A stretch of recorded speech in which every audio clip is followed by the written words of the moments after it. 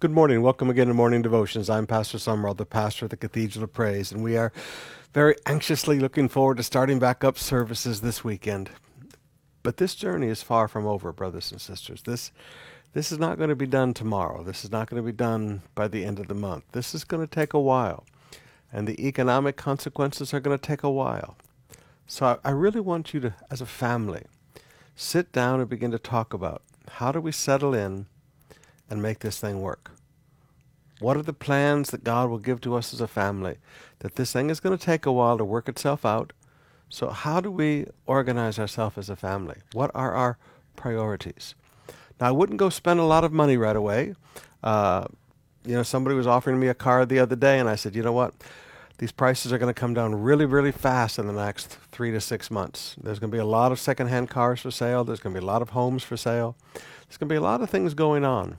We've been through this before. We understand these times. But you need to sit down as a family and say, what is it that we need to live in this period? And then begin to pray for God to provide that. Your sources of income. Do you need transportation to get around? You need to settle in because this is going to be a while, okay? I mean, if anybody thinks this is going to be over by the end of the month, you're wrong.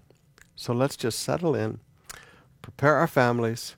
It will be well with us. This will pass, and it will be well with us. And when we get to the end of it, our families and our finances will be stronger. But we have to plan. Father, I lift to you your sons and daughters today. We're moving into a new stage of this, but Lord, we recognize that this thing is far from over across this world. There's a lot of things still going on with the virus. There's a lot of things talked about second waves. There's economic consequences that we've not even yet begun to see. Father, I pray for every family. I pray that you give every family wisdom in how to make decisions for their families to prosper through these things.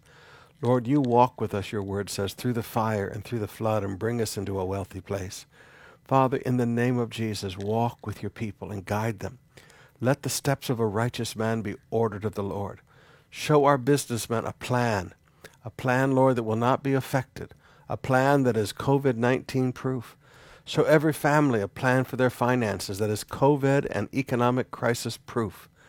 I thank you for it, Father. In Jesus' name, amen.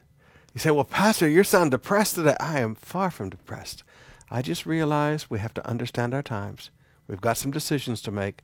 God is with you. All right, let's have our Psalms 91 recitation. Psalm 91, King James Version.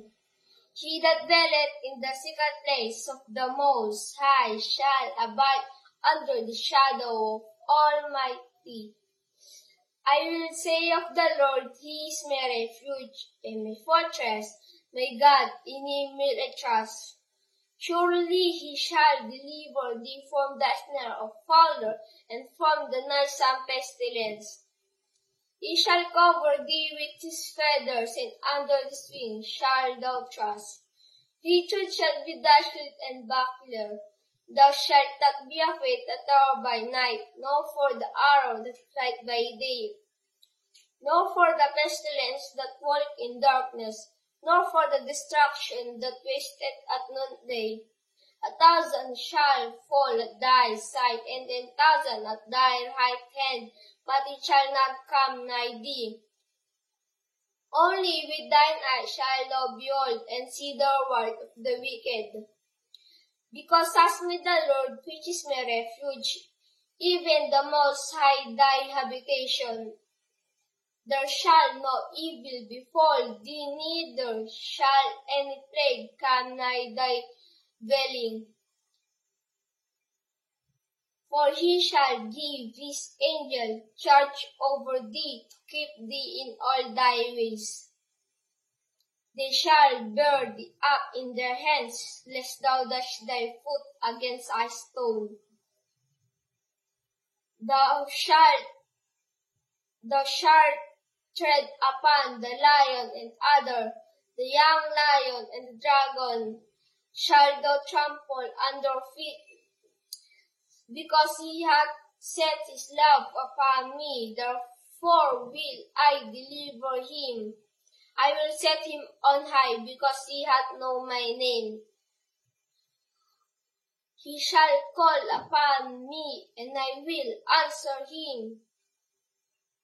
I will be with him in trouble. I will deliver him and honor him. With long life will I satisfy him and show him my salvation. Well, we're looking forward to starting up services this weekend. By tonight, we hope to have announcements for you on what our service schedules will be, and we've been getting all the information in from you. If you have not yet texted us what service and how many of you are going to be coming to what service and what campus, please do that with your district pastor, with your campus pastor right away, because we're putting together the final plans. We'll be announcing them tonight in the online service, so we're looking forward to this together. I would also ask that you be patient with us as we move into the services this weekend. Now, things are going to have to be different. There's going to be the foot baths that you walk through, the hand spraying of the alcohol, the temperature as you come in. You know, we're going to be really spaced out, 800 people in an 8,000-seat auditorium. It's going to look interesting. But, folks, we're making progress. We're getting back together. We're back in services together. So 140 in the services at South and at East, and about 70 in the services out at North. But we're getting back together again. Again, we're going to have to ask that you wear masks. Again, we're going to have to ask that you follow the rules and do what the government asks us to do, and, social distancing and the CRs and all of those things. We've got lots of little signs on the floors, and oh my goodness, I've never seen so many signs on the floors in my whole life as we've been seeing these days. But let's follow the rules and let's be very patient. At least we're getting back together. Now, the services will be a little shorter, so I warn you in advance. We won't be able to sing as long because it's hard to sing with those masks, and we have to wipe everything down in between services. But we're making progress. I'm looking forward tonight. We'll begin to announce to you. We're looking forward to the services this weekend. Let's get into praise and worship now.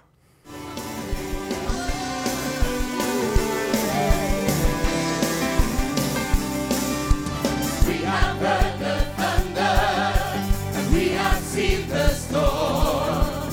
Echoes of your kingdom come and rumors of our home. But one day we will stand before you, Lord. I walk together, beautiful reward.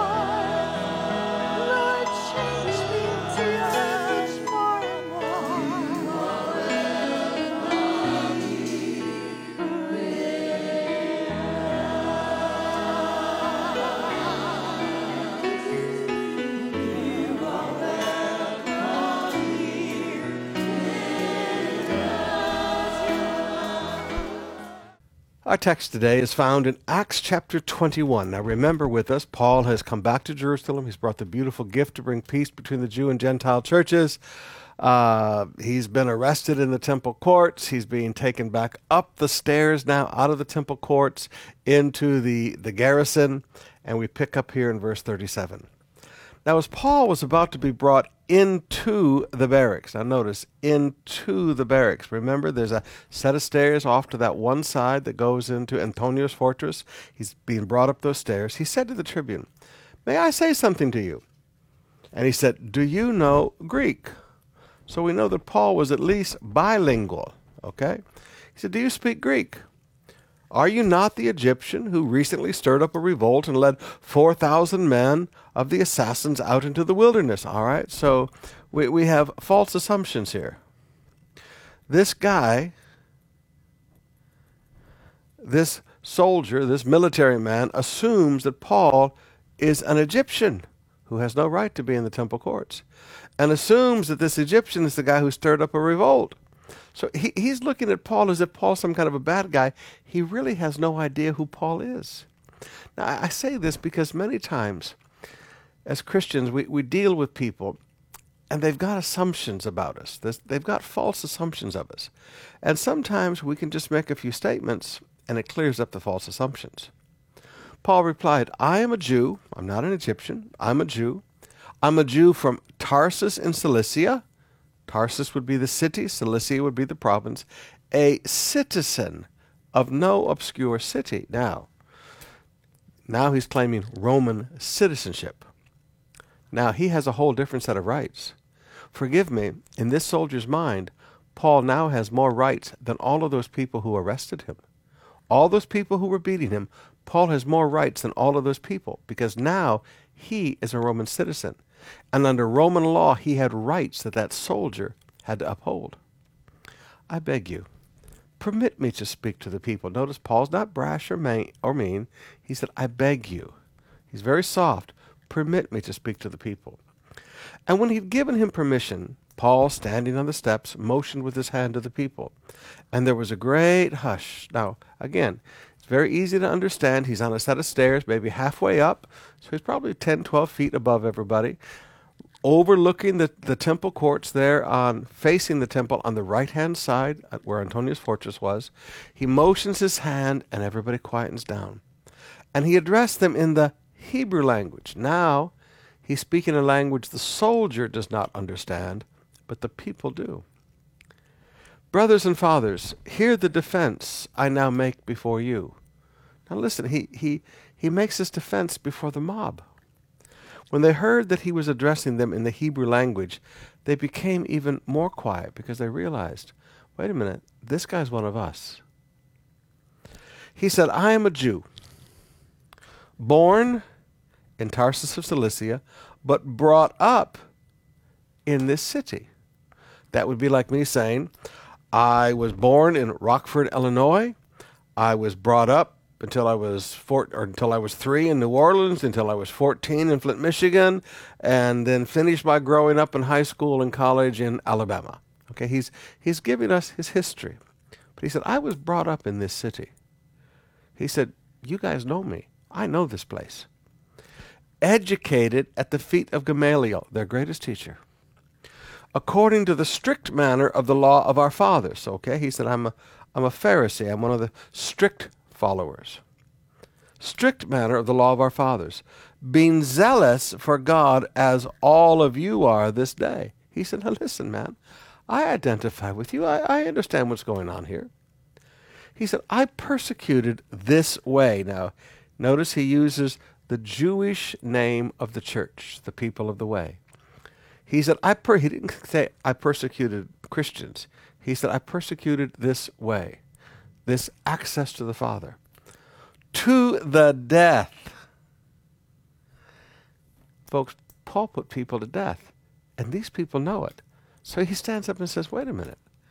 I used to be part of what you're doing here. I used to put people to death for being a Christian, for following the way, binding and delivering to prison both men and women."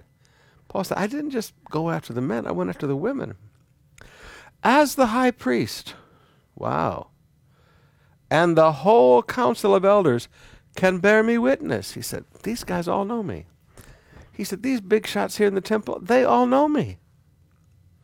From them I received letters to the brothers, and I journeyed to Damascus to take those also who were there and bring them in bonds to Jerusalem to be punished. He said, man, I used to work for these guys. I did their bidding. Now, all of a sudden, these people are listening with very different ears. And you just need to understand what Paul has done to this point is a masterful job of getting their attention. He uses language. He uses language.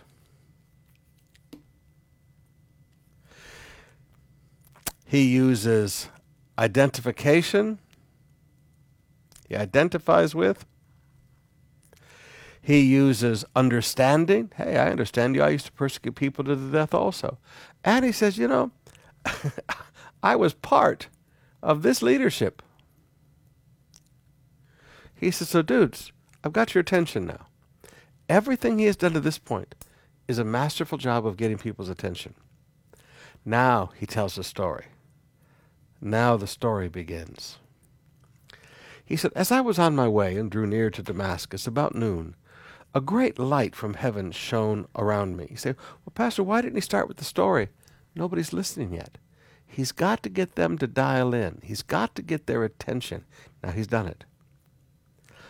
About noon, a great light from heaven shone around me, and I fell to the ground and heard a voice saying to me, Saul, Saul, why are you persecuting me? And I answered, who are you, Lord? And he said, I am Jesus. So who are you, Lord? And he said to me, I am Jesus, whom you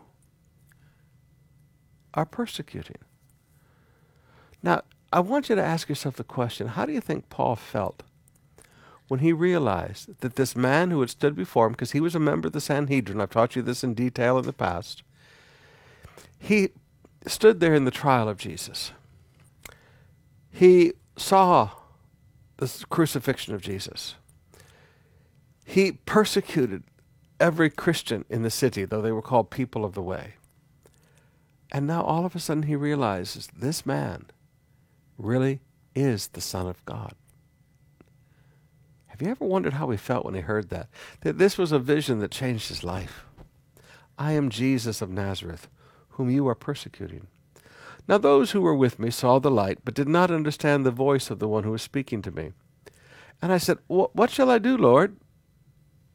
And the Lord said to me, rise and go into Damascus, and there you will be told all that is appointed for you to do. All that is appointed for you to do. And since I could not see because of the brightness of the light, I was led by the hand by those who were with me and came to Damascus. And one Ananias, a devout man according to the law, well spoken of by all the Jews who lived there. Now, many people believe this is a relative of the high priest. Many of the scholars I've read said this is one of the reasons Paul was so hated is because Ananias was a convert to the way, and it embarrassed the high priest. He came to me, standing by me, and said to me, Brother Saul. Now, what a beautiful truth. Brother Saul. This man accepts his salvation. I like that. He accepted my salvation. Brother Saul, receive your sight. And at that very hour I received my sight and saw him. Now, it says at that very hour. This does not seem to be like, this is not an instant miracle, but it is almost an instant miracle. It took place over a period of about an hour. And he said, the God of our fathers appointed you to, number one, know his will. Number two, see the righteous one. Number three, hear the voice from his mouth. So Paul was appointed for three things: to know God's will, to see Jesus, and to hear the voice from his mouth. Now, this see Jesus, this didn't happen on the road to Damascus. This would have happened later in Arabia for 3 years. For 3 years, Paul spent in the deserts of Arabia being taught the gospel by the direct revelation of Jesus. But that's another study. Appointed to know his will, to see the righteous one, and to hear a voice from his mouth.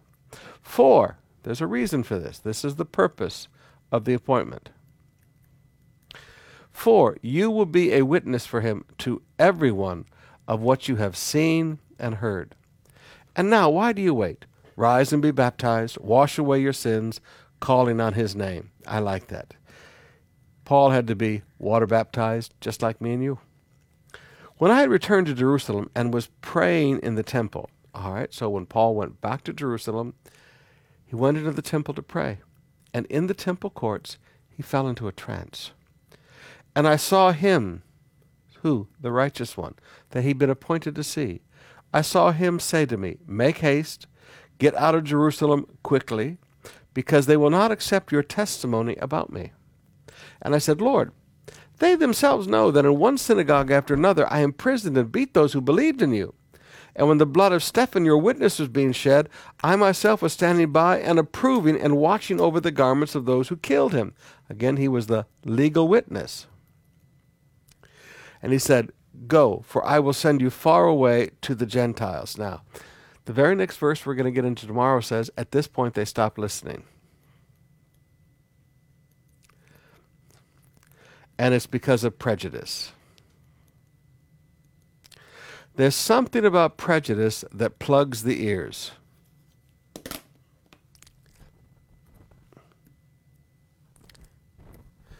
Prejudice plugs the ears.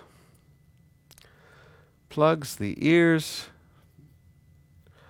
and stops the brain. At this point, they stopped listening to Paul. They would not listen to him anymore. They would not pay attention to him anymore. Very next verse. Just because he said, God sent me to the Gentiles. Brothers and sisters, we live in a world where prejudice is again plugging people's ears and stopping people's brains. It is not logical that the color of skin changes who a person is.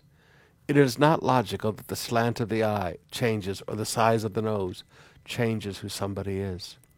The same blood of Jesus washes away all of our sins. In God's sight, we're all equal, and you need to get a hold of that. Never let prejudice stop your ears and stop your brain. All right, let's open up our hearts and spend some more time in worship.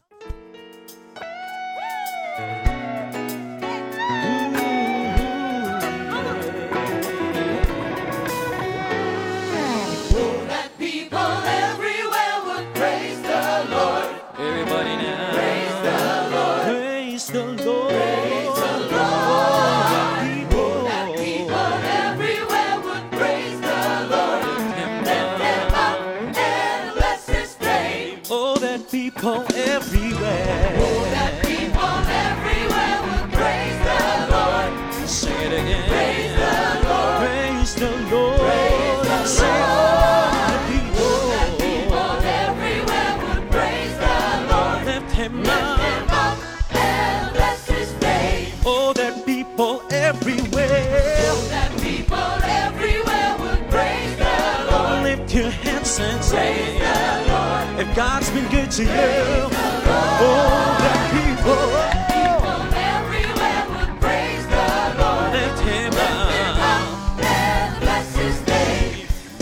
For he is worthy. He is worthy of the highest praise. He is worthy. He is worthy of the song we raise. He's worthy now. He's worthy now and will be always. We will lift him up. We'll lift him up and we will give him the praise. Oh, that people, People everywhere would praise the Lord. God's been good to you. Sing it with us. Oh, that People people, everywhere would praise the Lord. lift him up. Up and bless his name. For he is worthy. For he is worthy of the highest He praise. is He is worthy. worthy of the song we raise. He's worthy He's now. worthy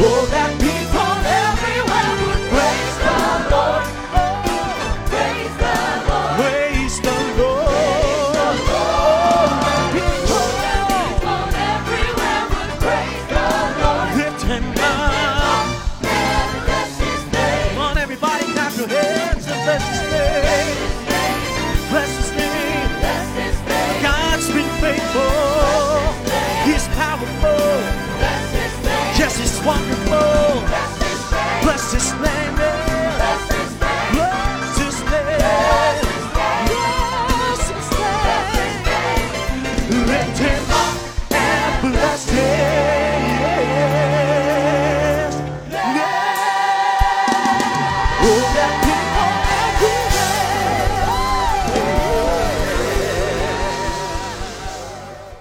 Our Old Testament passage today finishes the book of 1 Chronicles. So let's pick up in chapter 28, verse 1.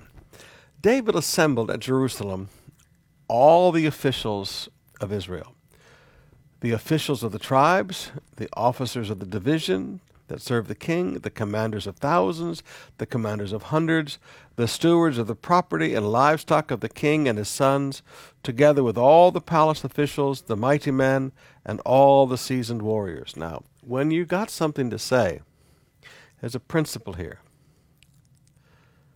Say it to total leadership.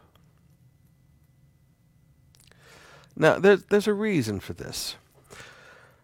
You're going to see the end of this passage. They again made him king, but David is talking about the building of the temple. David's got some very important things to say.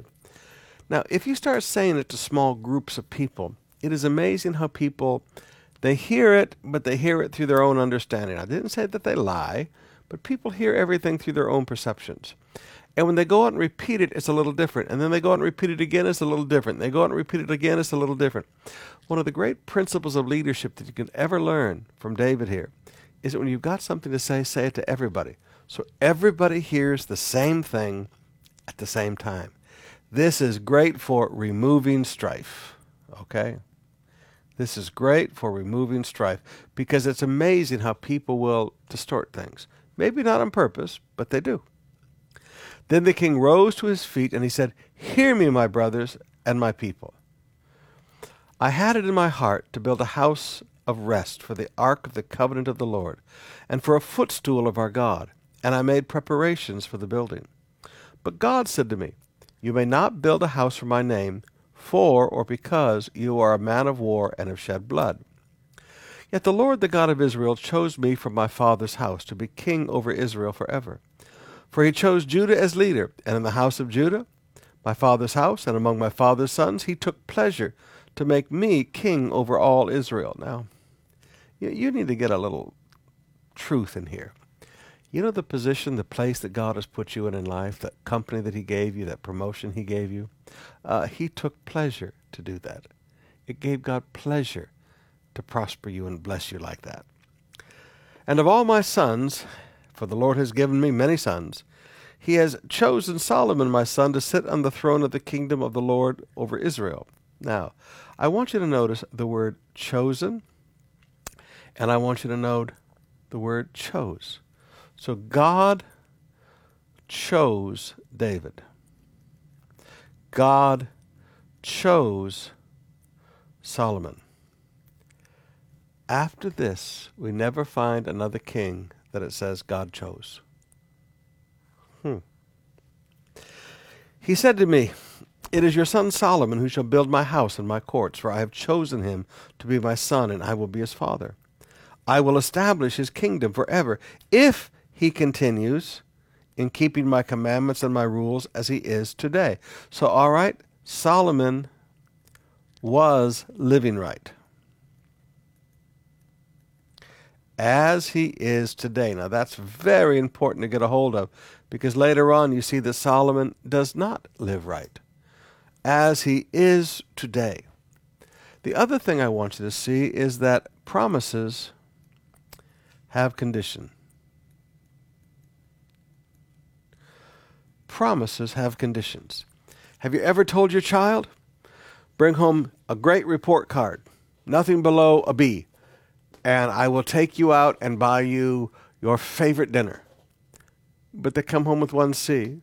"Mom, Dad, I only had 1 C. Is it good enough?" No. Never move your conditions. Never move the goalpost. God has put goalposts. God has said, all right, this is the promise. These are the conditions. And those were conditions he placed on it. But to me, the most important part of that verse is, as he is today. When God chose Solomon, Solomon was living right. So when God chose Solomon, Solomon was living right. Now therefore, in the sight of all Israel, the assembly of the Lord, and in the hearing of our God, observe and seek out all the commandments of the Lord our God, that you may possess this good land, and leave it as an inheritance to your children after you. All right? Now again, there are more conditions. He said, seek out the commands of the Lord, that you may possess and leave it as an inheritance. So there are conditions. There are beautiful businesses that God has given you to build. There are beautiful things that God has given you to do. But you didn't continue to live right. And, okay, you've possessed it for a season, but now you can't leave it for your children. And you can't leave it for your children as an inheritance because you changed how you live. See, a godly life is the greatest gift that you can give to your children. I mean, I know that sounds like a weird statement, but the thing that builds an inheritance for your children is your godly life. And you, Solomon, my son, know the God of your father, and serve him with a whole heart and with a willing mind. For the Lord searches all hearts and understands every plan and thought.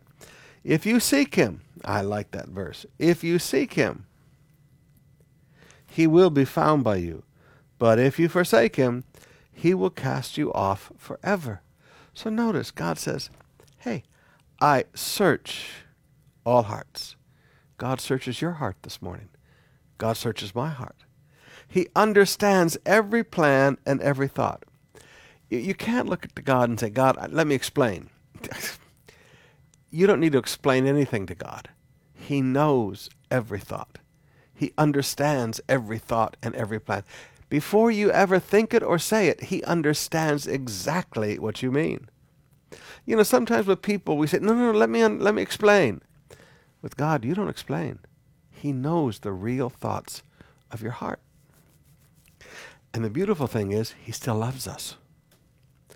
Be careful now, for the Lord has chosen you to build a house for the sanctuary. Be strong and do it. So he was not only chosen to be king, he was chosen to build God's house. There are people that God chooses to do this. Then David gave Solomon his son the plan. Wow. Of the vestibule of the temple, its houses, its treasuries, its upper rooms, its entertainment, and of the room for the mercy seat. This would be the Holy of Holies.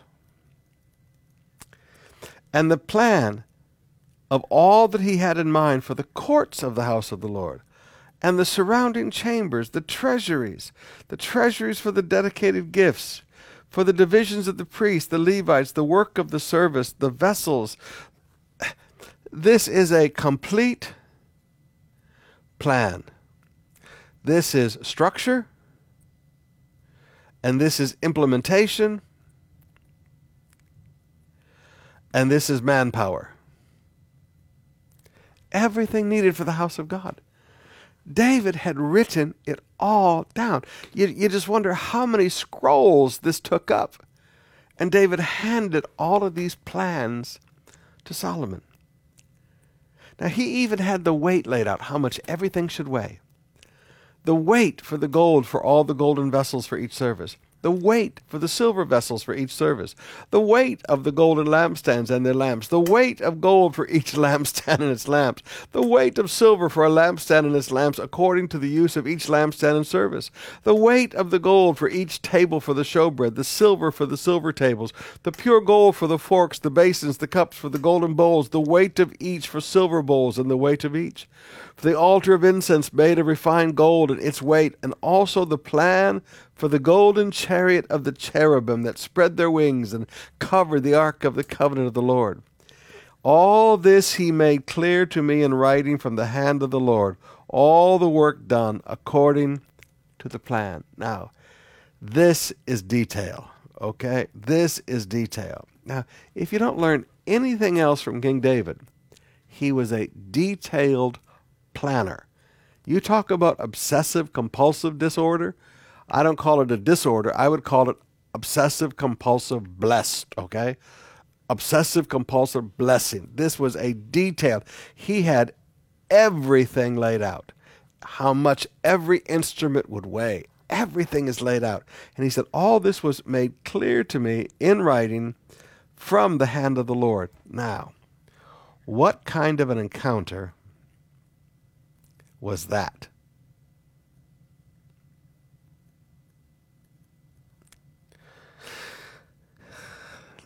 That's one of the big question marks. How did David, from the hand of the Lord?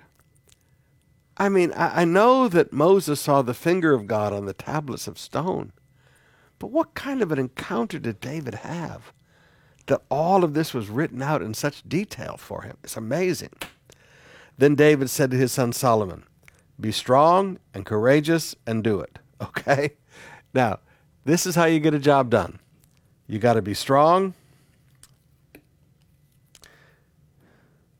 Number one. Number two, you got to be courageous. And number three, you just got to do it. That's how to get a job done. Now, it took him decades to do it, but that's what it took. Do not be afraid. Do not be dismayed. For the Lord your God, even my God, is with you. He will not leave you or forsake you until all the work for the service of the house of God is finished. Now, brothers and sisters, that is a promise of God. God's presence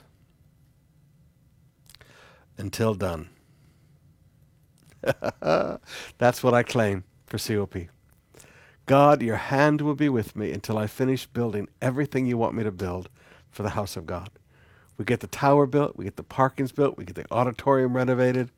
Yeah, God's hand will be with us until everything, all the work for the service of the house of the Lord is finished. That's my promise. That's what I claim in Jesus' name. And behold, all the divisions of the priests and the Levites for all the service of the house of the God. And with you in all the work will be every willing man who has skilled. So like Sister Bev says, willed and skilled. You know, there's a lot of people that are willing, but they have no skill. And there's a lot of people who have skill, but they aren't willing. With every willing man who has skill for any kind of service, and also the officers and the people will be wholly at your command. Then David, the king, said to all the assembly, Solomon, my son, whom alone God has chosen. Now, God doesn't have a backup plan. God has chosen my son Solomon. Is young and inexperienced, and the work is great. For the palace will not be for man, but for the Lord God. So I have provided for the house of my God, so far as I am able. Now there's a beautiful truth about giving. So as far as I'm able. All giving is based on our ability.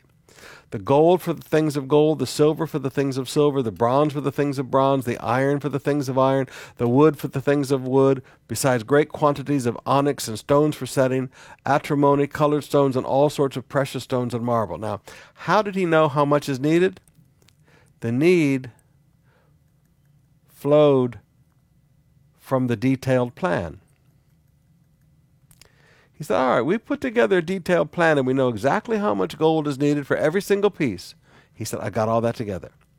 Moreover, in addition to all I have provided for the holy house, I have a treasure of my own gold and silver.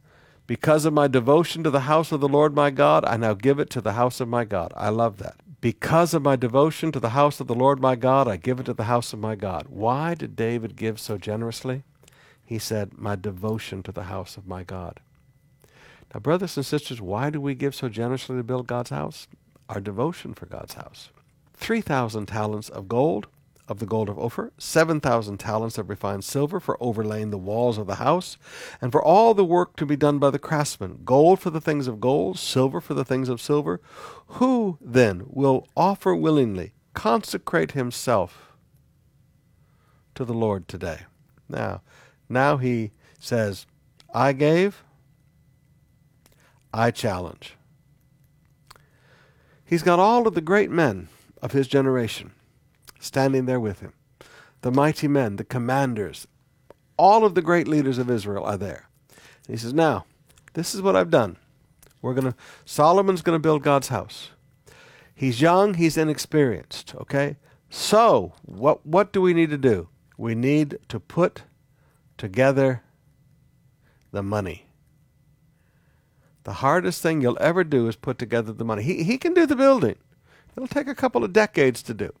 But we're going to put together the money right now. We will not leave the new generation trying to put together the funds to finance our dream. Our dream is to build God's house. We'll put together all the money for it. Who then will offer willingly, consecrate himself today to the Lord? Then the leaders of the fathers' houses made their free will offerings, and also the leaders of the tribes, the commanders of thousands and hundreds, and the officers over the king's work. They gave for the service of the house of God 5,000 talents of gold, 10,000 derricks of gold, 10,000 talents of silver, 18,000 talents of bronze, and 100,000 talents of iron. And whoever had precious stones gave them to the treasury of the house of the Lord, in the care of Jael the Gershonite. Then the people rejoiced. Now they weren't upset that they'd given. They rejoiced because they had given willingly, for with a whole heart they had offered freely to the Lord. And David the king also rejoiced. When you give willingly, it's a happy time. Therefore David blessed the Lord in the presence of all the assembly. And David said, Blessed are you, O Lord, the God of Israel, our Father, forever and ever. Yours, O Lord, is the greatness and the power and the glory and the victory and the majesty, for all that is in the heavens and in the earth is yours. Yours is the kingdom, O Lord, and you are exalted as head above all. Both riches and honor come from you, and you rule over all. So God is sovereign. And what comes from God? Riches, honor, come from God, and God is sovereign. In your hand are power and might, and in your hand it is to make great and to give strength to all. So God makes men great. And now we thank you, our God, and praise your glorious name. But who am I, and what is your people, that we should be able to offer thus willingly? For all things come from you, and of your own we have given you. All things come from you. And God, basically he says, God, you gave us seed to sow. That's what David is saying. He said, everything we gave, God, you first gave to us. Now, brothers and sisters, this is a revelation you have to get a hold of. When we give something to the work of God, when we give to God, we're really not giving anything. We're just giving back to God what he first gave to us. You know, there are some Christians that get this idea that they've sacrificed, and yes, I understand sacrifice, but there are Christians that get this idea that somehow they're providing for God. No, everything we give to God. And David had the humility of stewardship, and that's a good truth that you need to get through this whole passage here. Let's call this whole passage the humility of stewardship. Because that's what this whole passage is now about. For we are strangers before you and sojourners, as all our fathers were. Our days on earth are like a shadow, and there is no abiding. O Lord our God, all this abundance that we have provided for building you a house for your holy name comes from your hand and is all your own. Now look at the humility of stewardship. God, we didn't give you anything that wasn't already yours. I know, my God, that you test the heart. God tests my heart. And have pleasure in uprightness. It pleases God when we live right. In the uprightness of my heart I have freely offered all these things. And now I have seen your people who are present here offer freely and joyously. Now these are principles of giving. We offer freely and we offer joyously. O Lord, the God of Abraham, Isaac, and Israel, our fathers, keep forever such purposes and thoughts in the hearts of our people, and direct their hearts to you. Great prayer. Now, some of this stuff I had to be careful of because I could just start preaching. He says, Father, first of all, keep forever this desire to give freely and joyously, these hearts of stewardship in your people. And secondly, God, direct their hearts toward you. Now there's a prayer every parent can pray for their children and for the next generation and for their grandchildren. Direct their hearts toward you. I like that. Grant to Solomon, my son, a whole heart, that he may keep your commandments, your testimonies, and your statutes, performing all, and that he may build the palace for which I have made provision. Now, I don't know why we call it Solomon's temple. David paid for it. And they offered sacrifices to the Lord, and the next day offered burnt offerings to the Lord, 1,000 bulls, 1,000 rams, and 1,000 lambs, with their drink offerings and sacrifices in abundance for all Israel. And they ate and drank before the Lord on that day with great gladness. And they made Solomon the son of David king a second time. Hey, we enjoyed making him king so much the first time, we'll make him a king a second time. But now notice the next phrase. And they anointed him as prince for the Lord. Now remember all that I keep teaching you. The people can call you king, but God calls you prince because God is king. So it doesn't matter what people call you. It matters how you see yourself, what your place is before God. Prince before the Lord. Then Solomon sat on the throne of the Lord as king in place of his father David. And he prospered, and all Israel obeyed him. All the leaders and the mighty men, and also all the sons of King David, pledged all the sons, all his siblings, pledged their allegiance to King Solomon. And the Lord made Solomon very great in the sight of all Israel, and bestowed on him such royal majesty as not been on any king before him in Israel. Bestowed royal majesty even far greater than David. Thus David, the son of Jesse, reigned over Israel. The time that he reigned over Israel was 40 years. He reigned 7 years in Hebron and 33 years in Jerusalem.